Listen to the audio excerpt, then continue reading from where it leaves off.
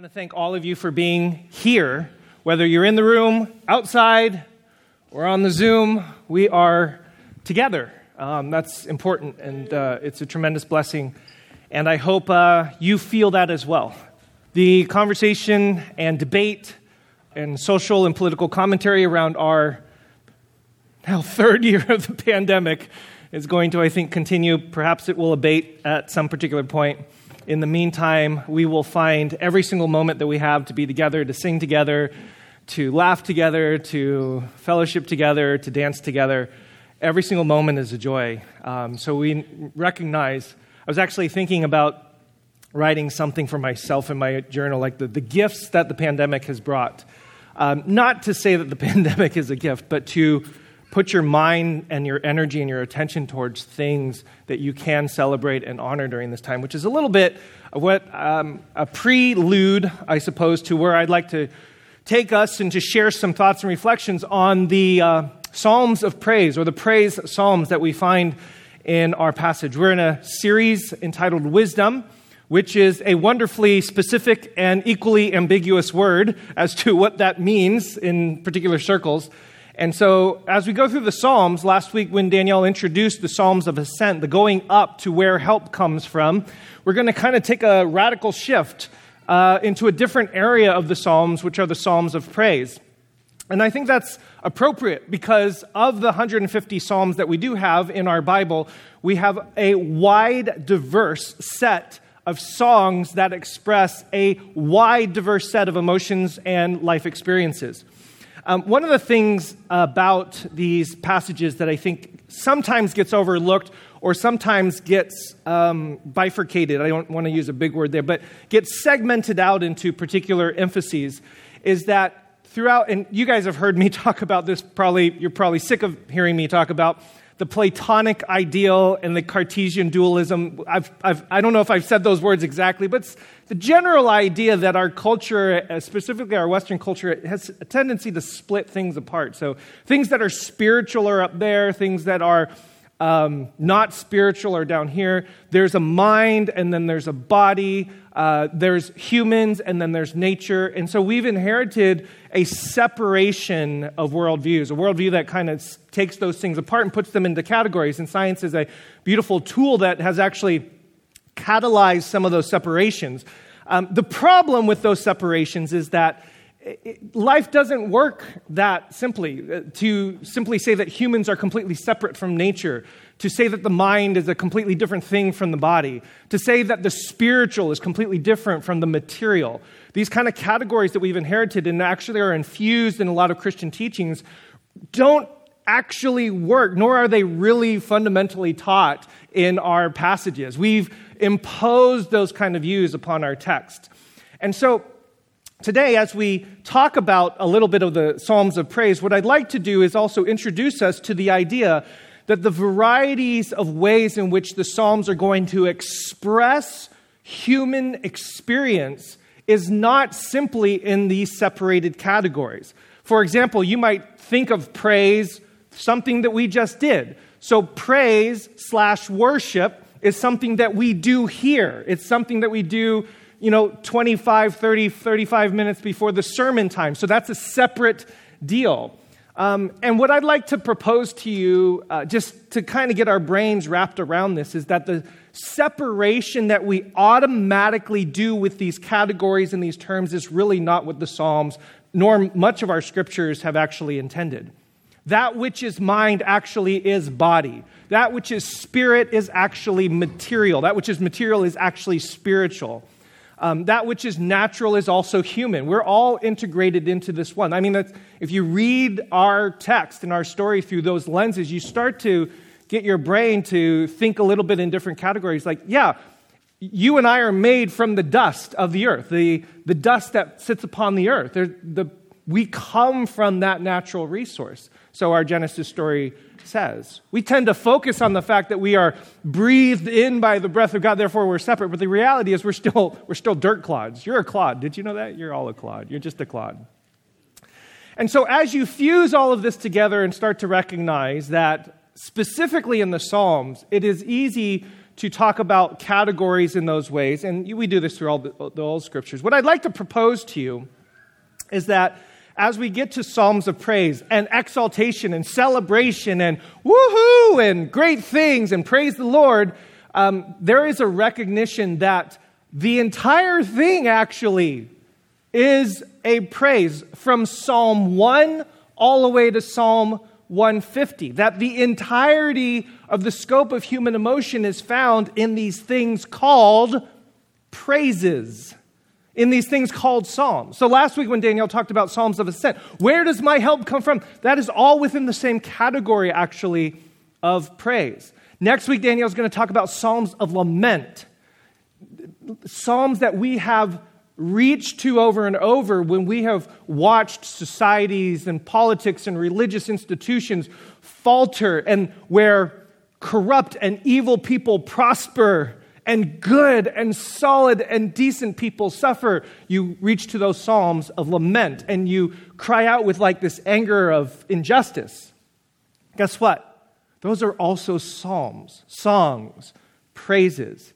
So what we're going to do, even though we're talking about psalms of praise, is that we're going to say yes, praises and jubilation and celebration. And man, I get so much joy when I watch the kids engage and dance and find joy. I mean, what a gift to have a community where the littlest ones, the most vulnerable amongst us, find a home and find celebration and find welcome. This is a beautiful, beautiful thing.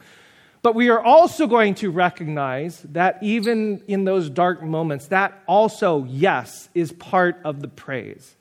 Psalms in total is actually an affirmation of the value, the worth, and the necessity of the full scope of human emotion.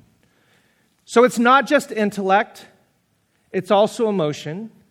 It's not just jubilation, it's also lament. And the full scope. And this is part of the reason why these wisdom texts, for me, are just so brilliant and powerful.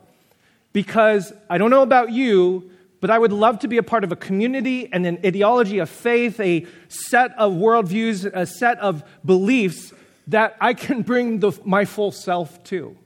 Those moments when I feel absolute despair, those moments when I feel loneliness, and those moments when I feel joy and love. The full gamut of it can be brought, and the full gamut of it is represented in our Psalms. Now, I want to recognize and acknowledge that in our Christian tradition, praise is absolutely a celebration. In fact, I don't know if you know this, there's an entire genre of music called praise music. It was very much hip during the 80s. Some of you weren't even born. Oh, dear Lord, I better stop that. There's these moments when we are escaping from the tragedies and the turmoil of life, and we need to get our praise on, and I need to go to those places. So that has been encapsulated again as a genre, as a portion of our Christian expression, and I want to acknowledge that. That's in the text. I mean, those passages are there. What I'd like to do, though, is, as I mentioned before, not separate out that from the rest of the psalmist's inquiry, the rest of the psalmist's recognition of what praise actually is. Because if praise is simply and only the emotional, expressive part of our faith, then we might be missing a huge piece of what praise actually is in the Psalms, and therefore missing actually a huge value of how praise can be leveraged in every single aspect of our life. Not just those moments where we're escaping darkness and we're celebrating big things or entering into some sort of altered state of consciousness when we're praising or whatever, but to also recognize that there are other moments in praise. Now, okay? So that's where we're headed. The word that is frequently translated Psalms is this word mizmor. And the word mizmor actually comes from the sound of a plucking of the strings of the harp. It can mean plucking, and it can actually mean singing or psalms of praise, that kind of thing. And that's one avenue of translation that scholars have suggested. Here's a beautiful image of what the ancient harp might have looked like. You can see that on some ancient coins. It's actually pretty incredible to see ancient instruments. You know, like we play beautiful, wonderful instruments today, but to see what they would have played back then is really super cool. Here's obviously a modern refabrication of that. Now, complete side note and footnote, just because I got geeked out and I thought you would be curious to know. The word for harp is kinur or kinneret in Hebrew, which is where you will see that in your text, both in the Old and the New Testaments, for the Lake of Galilee or the Sea of Galilee. It's also not called the Lake of Gennesaret, and you can see why. It's shaped somewhat like a harp. So when you see that both in your Old and your New Testaments, what is the Lake of Gennesaret? I thought it was the Sea of Galilee or the Sea of Kinneret or the Sea of Tiberias. It comes by all those names, and part of the reason it comes from various traditions and different languages, etc. So, another footnote is Mizmor.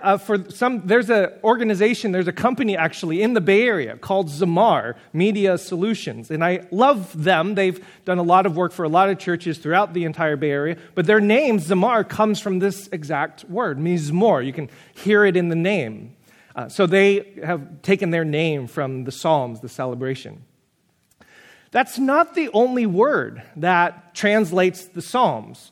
Mizmor can mean a plucking of an instrument or to sing songs, but the word that is actually used to entitle this section of our scriptures is the word tehillah, which means prayers or praise. And this is what I was alluding to earlier. We are going to talk about psalms of praise as if a portion of the text is praise. But the entire section of Psalm 1 through 150 is actually entitled Praises that gets translated into Psalms, which can seem a little bit perplexing and confusing for a second, because there are some pretty dark Psalms. Where have you been when my enemies have overtaken me? Pull me up out of the depths of the pit, right? Praise God, pull me up, right? I mean, there's kind of like a disconnect. It doesn't quite work. So this is actually the title for the entire thing. And if we understand that that's the title, praises is what we read when we read every single one of those psalms. If we understand praise to be the word that is used, but it's a different category than we're normally thinking of, like when it comes to Christian praise and celebration, then we're going to kind of shift our mentality. And this is what I hope to do. In the 1950s, some archaeologists were digging in this location here, in Ugarit. It's the ancient portion. It's now in Lebanon. You can see where it is. And they were digging right in this location. And they found a piece of writing that is, well, there, you can see the temple complex there. You can see the city complex. It's one of the most ancient civilizations in the world. There's references actually to this in our text. And they found this tablet. You can see that there's some reconstruction as well as what it would have looked like in the ancient times. And they believe this to be the oldest tabulated or notated music in the world that we know of. There's a whole set of songs that they found on these tablets. This is Peter Pringle. He's an amazing musician. You can YouTube him, check him out. Here he is playing the actual notations from that 13th century BC cuneiform tablet. And this is a little bit of what it sounds like.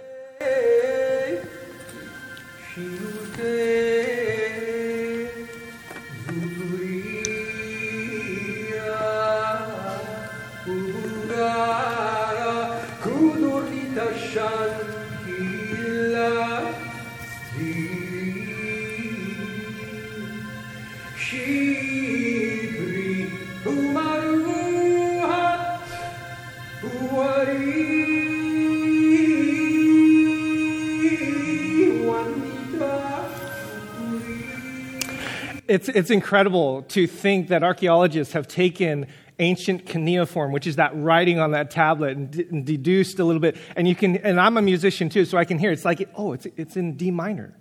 Like the very first song that we actually have written down is in D minor. It's super cool to see. This is what the palace would have looked like. And of course, that is his interpretation. I thought I'd play you just because I think it's fun and you get geeked out a little bit. Some other interpretations of what it may sound like even to this day. So here's another interpretation, or three other interpretations.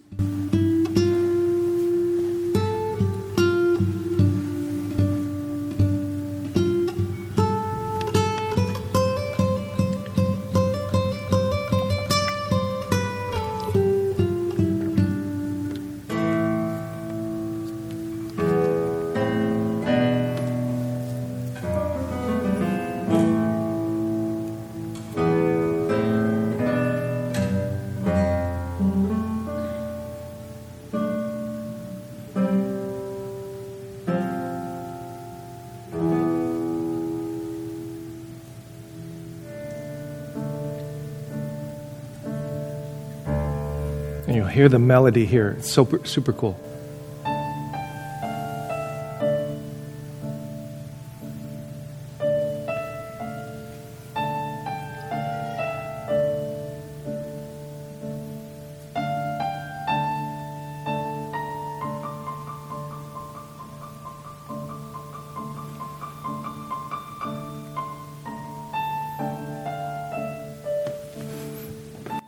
And then, of course, because we like to geek out, here's a digital version.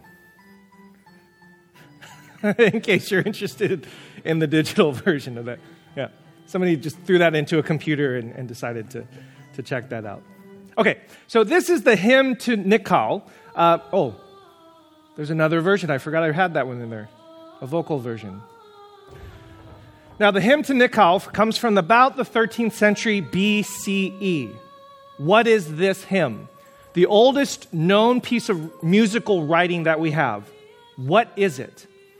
Well, it's within the genre of writing that is actually woven all throughout the ancient world. In other words, people have been writing songs like this for a long time. This is tablet 6, I believe it was. There were 5 other tablets. There seems to be an entire library. And in other words, these ancient pieces of stone are like one big music book, some sort of psalm book that they found in this ancient civilization. And this is the rough translation of what it actually says, like the lyrics that go along with that particular tune, stating, "Once I have endeared the deity, she will love me in her heart. The offer I bring may wholly cover my sin. Bringing sesame oil may work on my behalf in awe. May I," and then every time you see a ... it's like illegible in the original writing. "The sterile, may they make fertile. Grain, may they bring forth. She, the wife, will bear children to the father. May she, who has not yet borne children, bear them."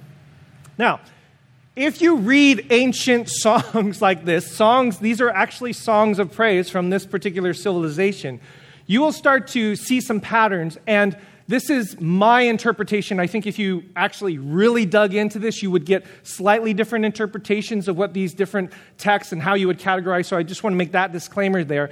But as you read through some of this stuff, you start to see there's some common themes that show up in these psalms, in these songs from the ancient civilizations. Number one, and they're very easy, A, B, C. I put it in A, B, C for you so you can help remember this, like a good pastor is supposed to do, like A, B, C. So the very first thing is the affections. The affections, both that you have of the deity and then the deity has of you. There's this kind of like dualistic relational affections that you share. Number two, a big portion of what the Psalms are the benefits. In this particular Psalm to Nikal, Nikal is the goddess of the orchard. And again, this is ancient civilization, so sorry for any children that are in the room. It's all usually about fertility and about productivity and that kind of stuff. And then if you noticed in that psalm, there was forgiveness as well. Thank you for your forgiveness. So there's affections, there's benefits, and then another big theme that comes out as a result are the characteristics and qualities of the deity. Now, these three things, affections, benefits, and characteristics, are the categories that you will find in virtually every piece of writing in the ancient world, and including in our Psalms. Does this sound familiar? I mean, the Psalms that we read, the Psalms of praise, fall into the very same kind of genres, very same kind of literature. And they're doing something very similar. If you really, really want to deep dive, pick up a couple books on the Psalms, and you'll find that actually some of the Psalms that we have in our text are actually these ancient songs that they have reinterpreted for Israel. It's really incredible to see the overlay of all of that. Affections, benefits, characteristics, and qualities. Now, what I find fascinating about this is not just, again, separated out a religious category that are woven into the Psalms and the cultic practices of ancient peoples when they're at the temple. This is not something that people just do when they are acting or behaving religiously. This is something we all do all the time, everywhere, in virtually every practice that we do. Has anybody written a Yelp review? Has anybody read a Yelp review or an Amazon review?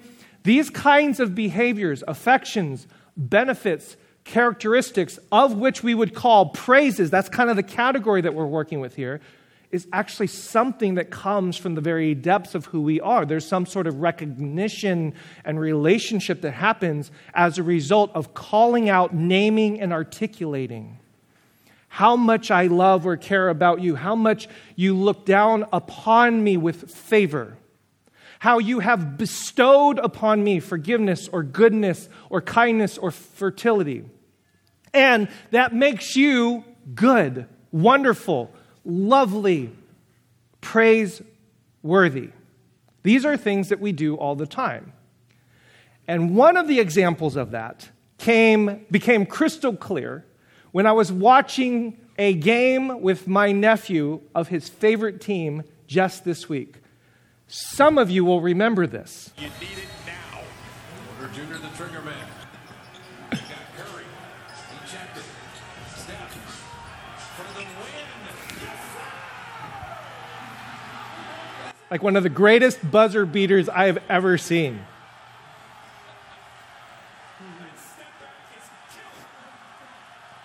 Oh man, I'm feeling it even right now. I can feel the energy.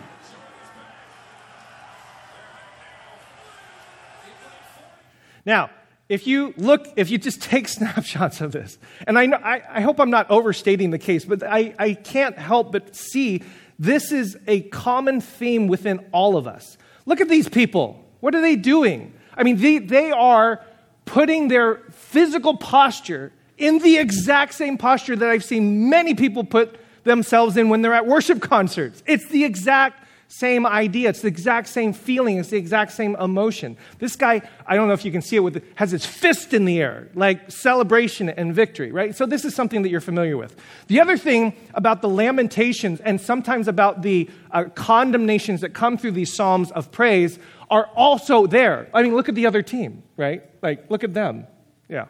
What happens to, look at their faces. Their hands are not raised. They are not celebrating. So praise and celebration and adoration and worship has this dualistic kind of characteristic. And then this was like my favorite clip. Like after all the jumping around, like what is this guy doing? He's just like, I'm just standing. I stand in awe of you. I'm just standing in awe, right? Like there's this element that the way in which we recognize just the characteristics and the benefits of the people that are around us deserve that level of attention, deserve that level of celebration, deserve that level of praise. This is what worship is. This is what praise is.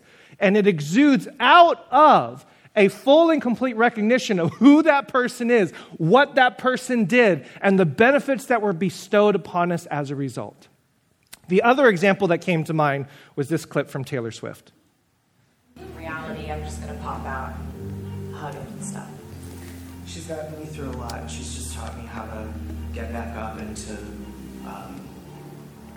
love every little thing about me. So thank you.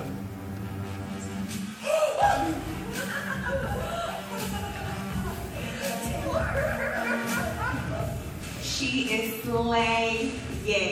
Girl, you are a queen. You are awesome. You are absolutely beautiful. And no matter what anyone else says, you have an army behind you, and I'm proudly part of that army. You have an army behind you. Shut up! Oh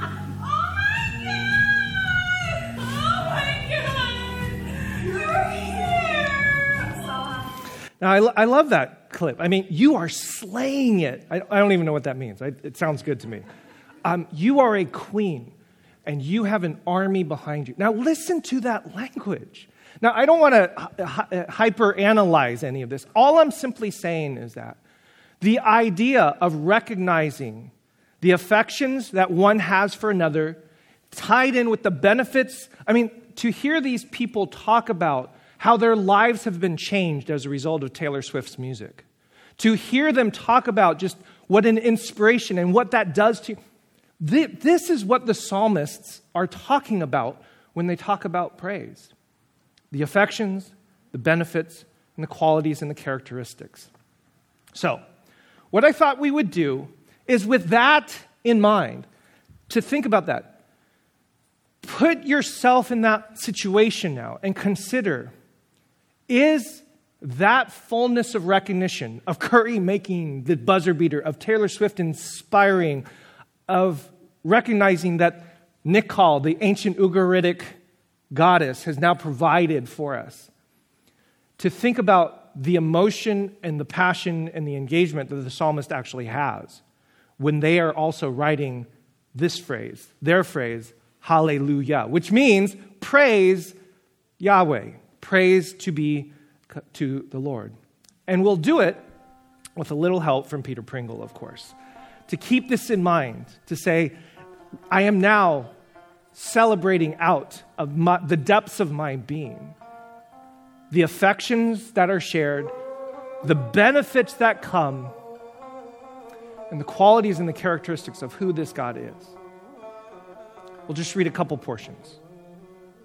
Psalm 145, let me exalt you, my God the King, and let me bless your name forevermore. Every day let me bless you, and let me praise your name forevermore. Great is the Lord, and highly praised, and his greatness cannot be fathomed.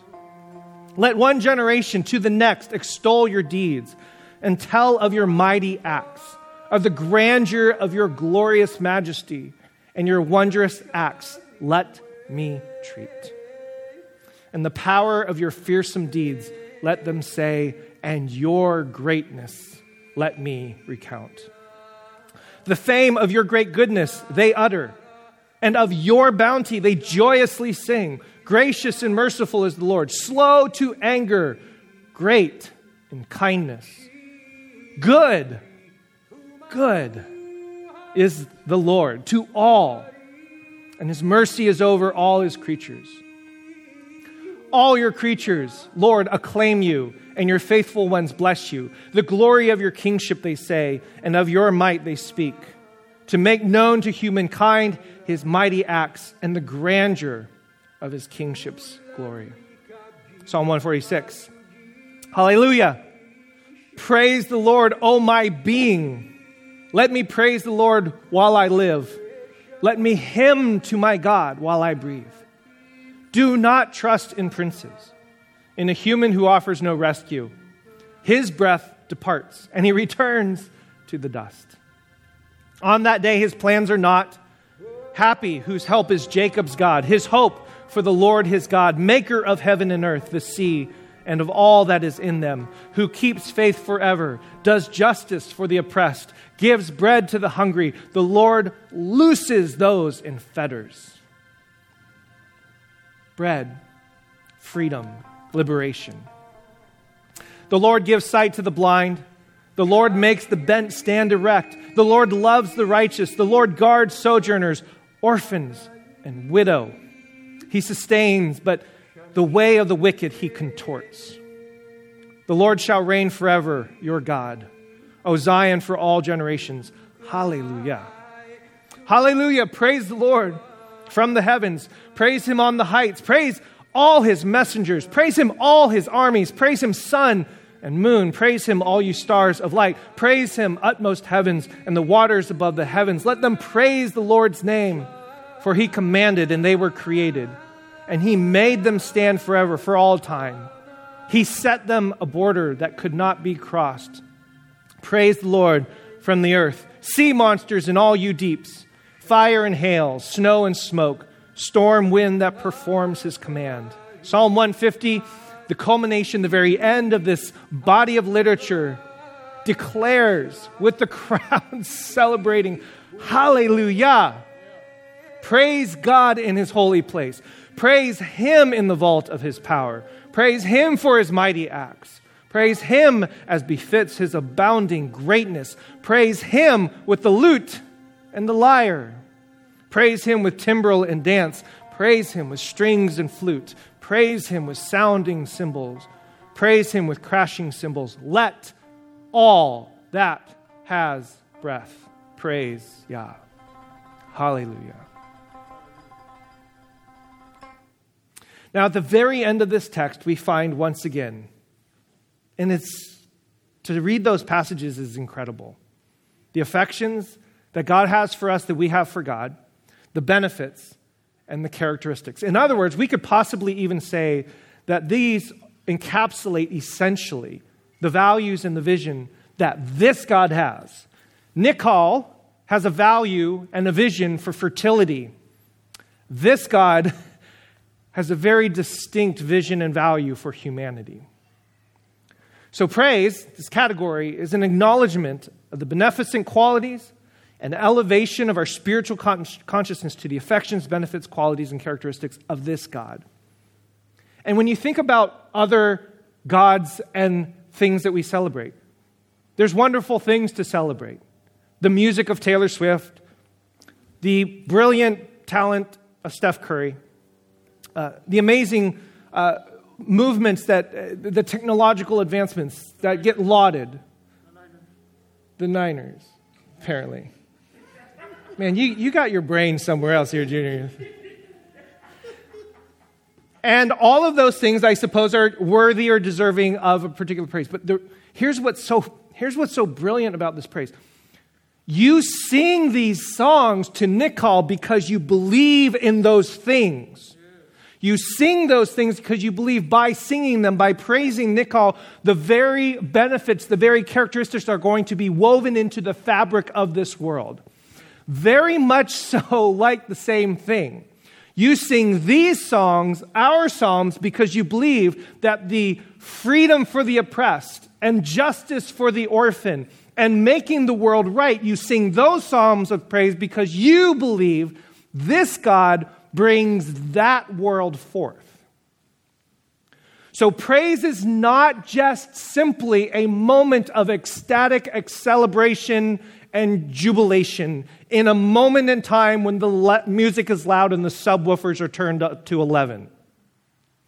Praise is also an acknowledgement and a declaration of the very benefits, the values, and vision of the God that you are praising. Are you with me? So when you celebrate this God, you are calling into being the characteristics of this God, the benefits of this God, and the affections of this God. And so you pray. If you feel alone, beat down, the world is against you, there is no justice in the world, that's exactly when you sing these psalms of praise. Because you are now declaring, this world can be really dark and difficult at times. But my God is a God of justice. My God is a God of liberation. My God is a God who sees the widow and the orphan and the oppressed. My God puts things to right. And praise be Yahweh. Amen. And that's why we sing.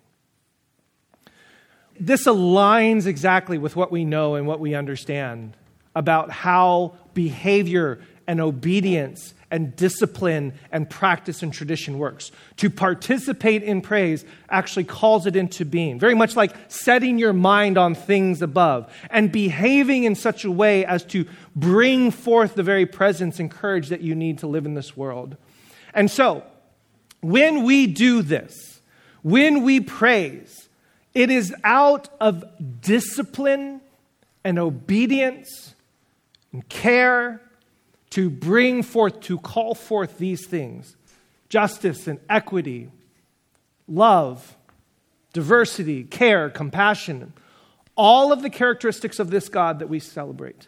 And it is then that we then put our hands in the air and say, yes, that is the God that I celebrate. That is the God that I honor, venerate, extol, all of those words. That is what I want to bring my attentions to. And when we do that, we celebrate and acknowledge once again the full gamut and the scope of when you feel low and things aren't good, we can praise. And when you feel good, you praise. It covers it all. Remember, Psalms all of it is praise. And when you do that, then once again, you bring everything once again together. The full gamut of your life can be found in these moments of praise. So, my friends,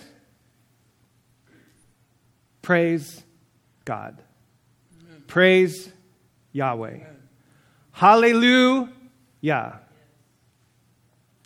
As we head into communion, I hope that you also now can see and celebrate this moment in time that we have every time that we come together, to celebrate the affections and to celebrate the benefits and to celebrate the characteristics of the God in flesh that we celebrate and praise in our time of communion together.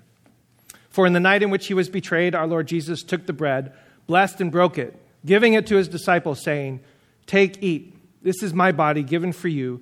Do this in remembrance of me."